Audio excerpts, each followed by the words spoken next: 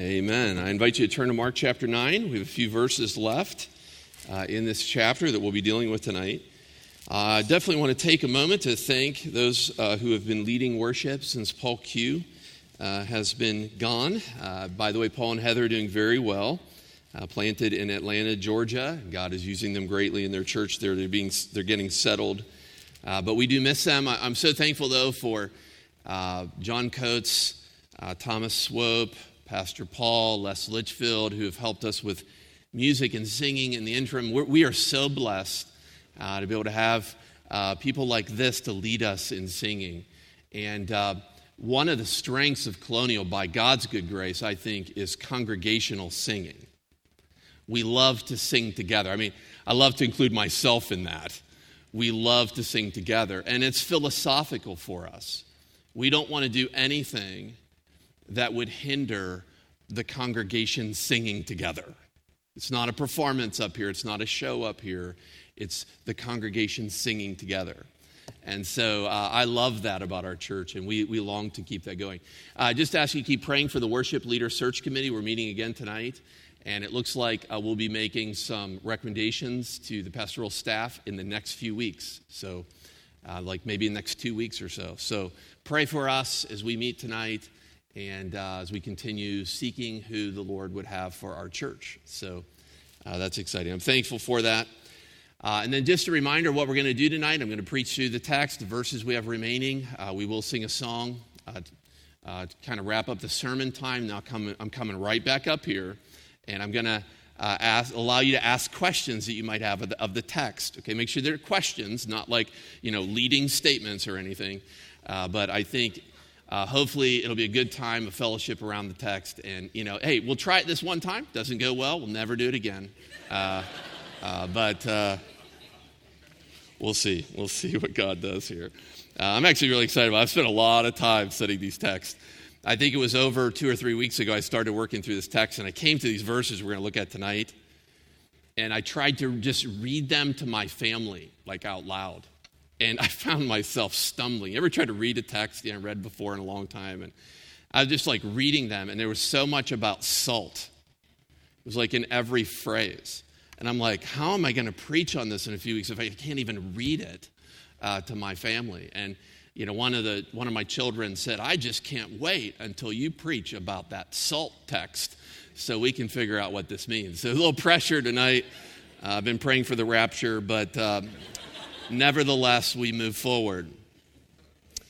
This morning, we saw that Jesus is teaching here genuine followers about how they should relate to others in the community. And I made the point that I think that he's primarily dealing with those who are most vulnerable in the community. And he basically, if you've got your handout from this morning, he makes the point in verses 38 through 41, that if you're going to be a genuine follower of mine, you must not reject those who lack proper endorsements or credentials. This is the tale of the unknown exorcist. Remember, John, the beloved disciple, wanted to stop him. Jesus says, don't stop him, because he gives some reasons. Just because someone doesn't have the same heritage or training as you, just because they don't have the same denominational background as you, doesn't mean they might not necessarily be proponents of the truth of Jesus Christ. And so this word is a good word for us too. We must not reject those who lack proper credentials, aren't part of our insider group. They do need to stand for truth through Jesus Christ, but I think that's an important point for genuine followers. And then verses 42 through 48, the text about hell, the fires of hell, and causing one of these little ones to sin, is a text where I think the second point he's telling us is you must not abuse those who are vulnerable among you, or vulnerable among my followers. But Christ adds one final point from my perspective, verses 49 and 50. I think there's a transition that occurs here. And this is number 3 in your notes. If you turn to the back, you must endure the refining fires of trials and persecutions together. That's how I'm going to take the fire and salt text. You must endure the refining fires of trials and persecutions together. Let's read the text I've been practicing. Verse 49. For everyone will be salted with fire. Salt is good, but if the salt has lost its saltiness, how will you make it salty again? Have salt in yourselves and be at peace with one another. As we come to these verses, we come to some very interesting verses, right? Difficult. I mean, Christ is speaking frequently of salt here. And the question is, what is his point? Or what is the point that Mark's trying to make with these sayings of Jesus? Do these phrases work together somehow? Now, many of the commentaries, if you pull them out, you pull them off my shelf, and I pulled off about every one I own, like on this text, they say that Jesus doesn't make one clear point with these texts, but what we have here is probably a collection of salt sayings that Jesus made at different times in his ministry. However, I want to suggest, I don't think that's the way that Mark is portraying it here, and I want to suggest, I think there can be, or there is, a unifying theme that Jesus is trying to drive home in this text, and that Mark, in recording his words, would drive home for us as well. Probably, to me, the most elusive phrase to understand in this section, and maybe in the entire gospel, is verse 49. The text says, "For everyone will be salted with fire." What does that mean? What does it mean to be salted with fire? Well, one of the commentators that I went to, I think 2 weeks ago, no, actually last week, suggested that there are at least 12 different views of verse 49. Although, honestly, as I tried to make my way through those 12 views, it seemed more to me that the commentators were simply throwing a bunch of views against the wall, hoping one of them would stick. It's a bit frustrating. J.C. Ryle, the old commentator, faithful commentator, has commentated much on many books of the scriptures. When he comes to this verse, he is completely perplexed in this passage. He says in his commentary, he offers no comment on this verse because it's so elusive. I mean, think of that. Commentary, no comment. It's so elusive, can't figure it out. I'm not offering any comment. The only comment he does give a little bit later on, he says, a definitive conclusion regarding this verse will not be attained until the Lord returns. And so we should just give up at this point, pray for the Lord to return. Well, I'm not content with that. I want to try to figure this out. So I think, from my perspective, a key to proper understanding of verse 49 is the word everyone. As far as I can understand, I'm not summarizing the commentators' views. I actually, many times commentators are really helpful, but from my perspective, there are three ways you could take the word everyone. Everyone might refer to everyone who is cast into hell. Okay, this fits the context very well. From verses 42 through 48, Jesus has been repeatedly telling us about hell and the fact that those who abuse his followers and those, perhaps by extension, who reject him are destined for the fires of hell. It also makes much sense out of the first word in verse 49 in your English Bible is the word for. I mean, when you see that word in your Bible, you should normally think it's giving an extended explanation of some point that was just made. Okay, so what I'm saying is this verse is attached to verse 48 by this explanatory, it's an explanatory note of some nature. And so this might be, everyone here might be everyone who's cast into hell. So he's talking about where the worm does not die, the fire is not quenched, for everyone will be salted with fire. So it could be that. Secondly, everyone could be the exact opposite, though. Okay, it could be everyone not cast into hell. You say, well, where do you get that? The thing that drives me that way, you look at verse 49, it says, for everyone will be salted. And then in verse 50, did you hear all the salt language over and over again? I said the word salt. Now, as you go to verse 50 in your Bible, it becomes evident that Jesus is at that point talking about what type of people. What type of people are salt and are to be salty in this world. I mean, we think of Matthew, Sermon on the Mount even, where Jesus describes disciples as the salt of the earth. Why would he say, he says, have salt among yourself and be at peace with one another. By the time you get to verse 50, you know he's talking about believers. Okay, and so some people say that the everyone here is everyone not cast into hell, that in some way believers will be salted with fire. But that's where, and I really haven't seen this in other places. I just want to suggest, I think that the word everyone simply means everyone, and that it reaches back and forwards. It's like the third way of viewing this. Okay, the everyone refers to everyone, every believer and every unbeliever. That is, this verse points backwards through the mention of the word for, connecting it backwards, and the mention of the word fire, back to hell, and the text before, and it points forward, the mention of the word salt points you forward. And so I think what he's saying is, in a time and place, every person who lives will be salted with fire. I'll first deal with unbelievers. In a time and place, every unbeliever will be salted with the fires of hell. I think we've already learned that unbelievers face fire, and they do so in a literal, eternal sense. We saw that in verses 42 through 48. In their case, to be salted with fire, I think, means to be punished in hell with fire. Be salted with fire means to be punished with fire. I think salted with fire is a phrase that I couldn't find anywhere else in any writing in the first century. I want to suggest that perhaps it's just an idiom, that they would just know what it meant. And that one of the ways this phrase could possibly be used would be used of people being punished in hell or hellfire. I think a similar use of this, of burning with salt as a means of punishment, is found in the Old Testament. So although I didn't see the phrase to be salted with fire anywhere, I did find a context where unbelievers are punished with fire, burning with salt. So I invite you to turn back there just for a moment. Go back to Deuteronomy 29 for a brief moment. This won't take very long. I do want to read some verses to you, but Deuteronomy 29. I'll try to be very clear with what I think is going on here, and I'll move pretty quickly. But Deuteronomy 29, verses 9 through 27. Here we have Moses reviewing what God did in leading the children of Israel out of Israel.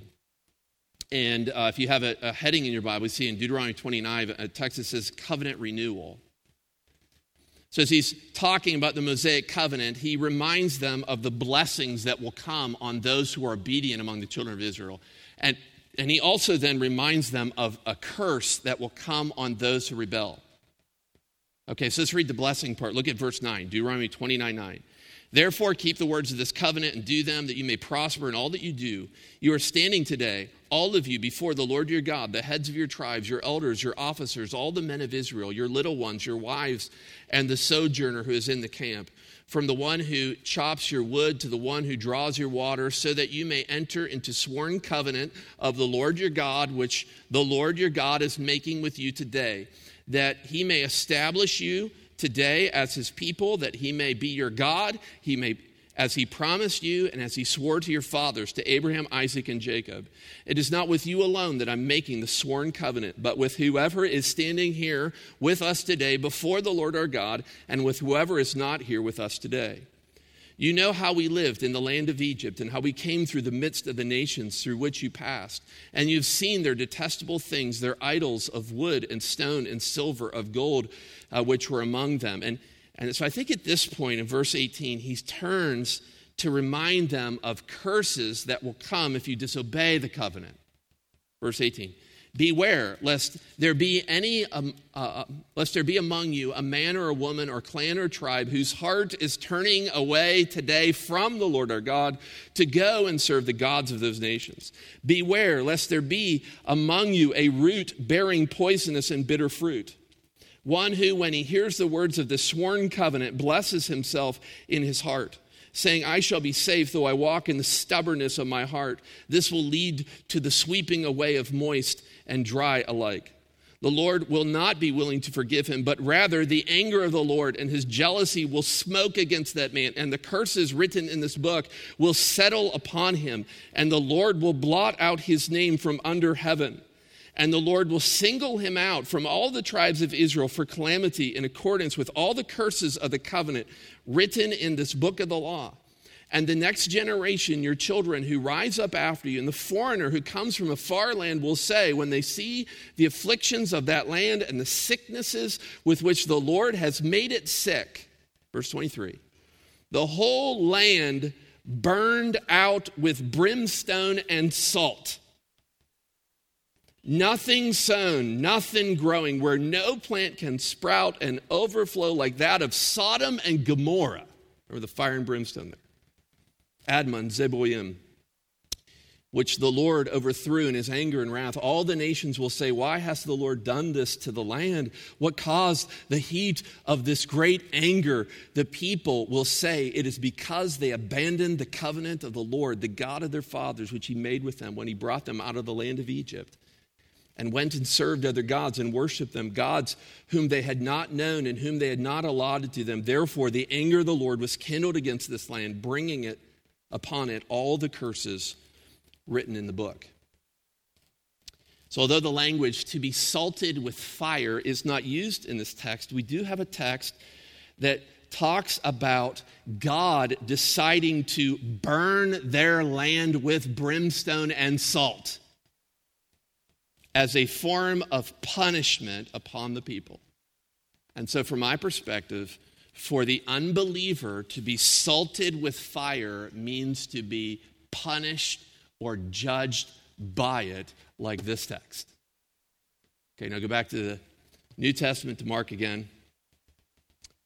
So in a time and place, every unbeliever will be salted with the fires of hell. Then secondly, in a time and place, and from my perspective, every believer will be salted with fire as well.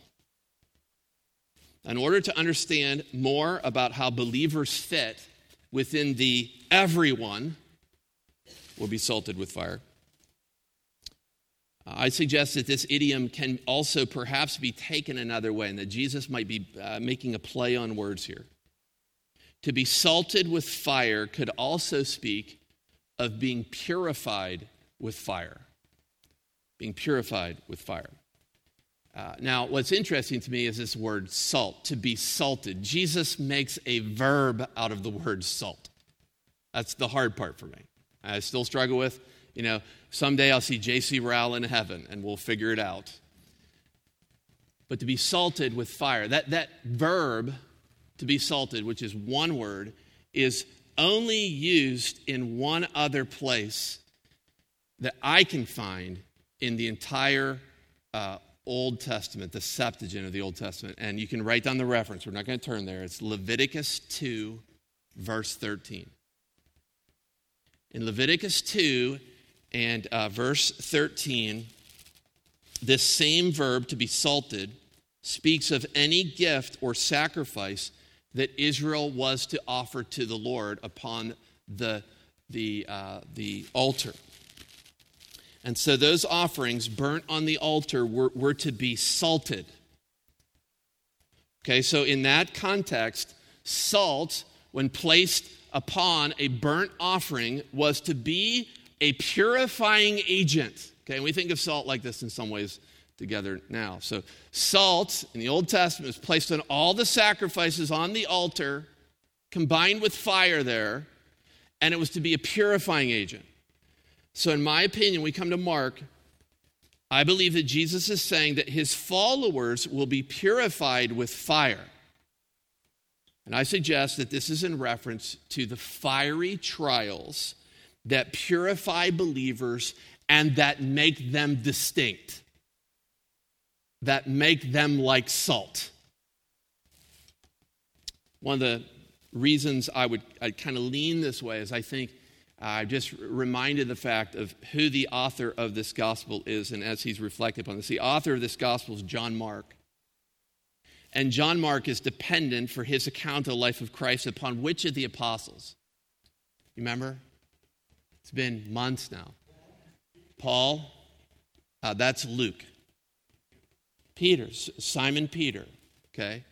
And one of the interesting things for me is in 1 Peter, where Peter is describing the fiery trials that believers will face. Matter of fact, one of the texts we read this morning, Pastor Paul read for our scripture reading, was 1 Peter 1, 6 and 7. Let me just read you. You don't have to turn there. Let me read you a few of the verses. In this you rejoice, though now for a little while, if necessary, you've been grieved by various trials, so that the tested genuineness of your faith, more precious than gold that perishes, though it is tested by fire, may be found to result in praise, glory, and honor at the revelation of Jesus Christ. Not to mention a text we didn't read this morning, 1 Peter 4:12. Beloved, do not be surprised at the fiery trial which comes upon you to test you, as though something strange were happening to you. Men and women, in my perspective, I think that the Gospel of Mark may be written within just a few years, 2 or 3 years within 1 Peter. And so Peter might have a hand in both the Gospel of Mark and this text. And in 1 Peter, he makes it very clear. He describes trials as fiery things designed to test you. And so in Mark chapter 9 and verse 50, it appears to me, my opinion, is that the fires of persecution are intended in believers to make them salty disciples. That is, Christ makes his followers distinct, and he uses persecutions to purify and refine them. And so then we go back to verse 50. Salt is good, but if the salt has lost its saltiness, how will you make it salty again? I think the main point of these analogies, he's just basically saying that now we need to function in ways consistent with the way Christ has made us. He's made us salt, but it is possible for followers to become less effective as witnesses, less distinctive. So he says here, don't lose your saltiness, or it'll be good for nothing. Another text says it'd be good for nothing but to be trampled under the feet of men. And then he gives this final concluding command: have salt in yourselves, which I think is him just basically saying, continue to demonstrate the qualities of distinctiveness that have been worked in you through fiery trials, persecution. Continue to demonstrate the qualities of distinctiveness. Have salt in yourselves as followers, and live at peace with one another. And so I think the main point of verses 49 and 50, and perhaps the summit of this text is verse 49, pushes us to answer a question. The question is, choose you this day, how you will burn. Either in the unquenchable fires of hell for all eternity, or in the purging, refining fires of testing and persecution that will make you salty, distinct witnesses and followers of the one who bore a cross. Will look like the cross bearer himself. You see, I think what Jesus is doing with this conclusion, verse 49, for everyone will be salted with fire, is that he's effectively eliminating any middle ground. You say, I don't want any fire. I don't want any of it. I want Jesus so that I don't go to hell. I want Jesus for security and comfort, but I don't want fire. And Jesus says, that's not an option. Everyone will be salted with fire. And so, men and women, will God use fire in your life to punish you, or to purify you and refine you to make you more like Jesus Christ? And of course, I don't think this message would have been lost upon Mark's original Roman readers, who themselves were going through great persecution for the cause of Christ.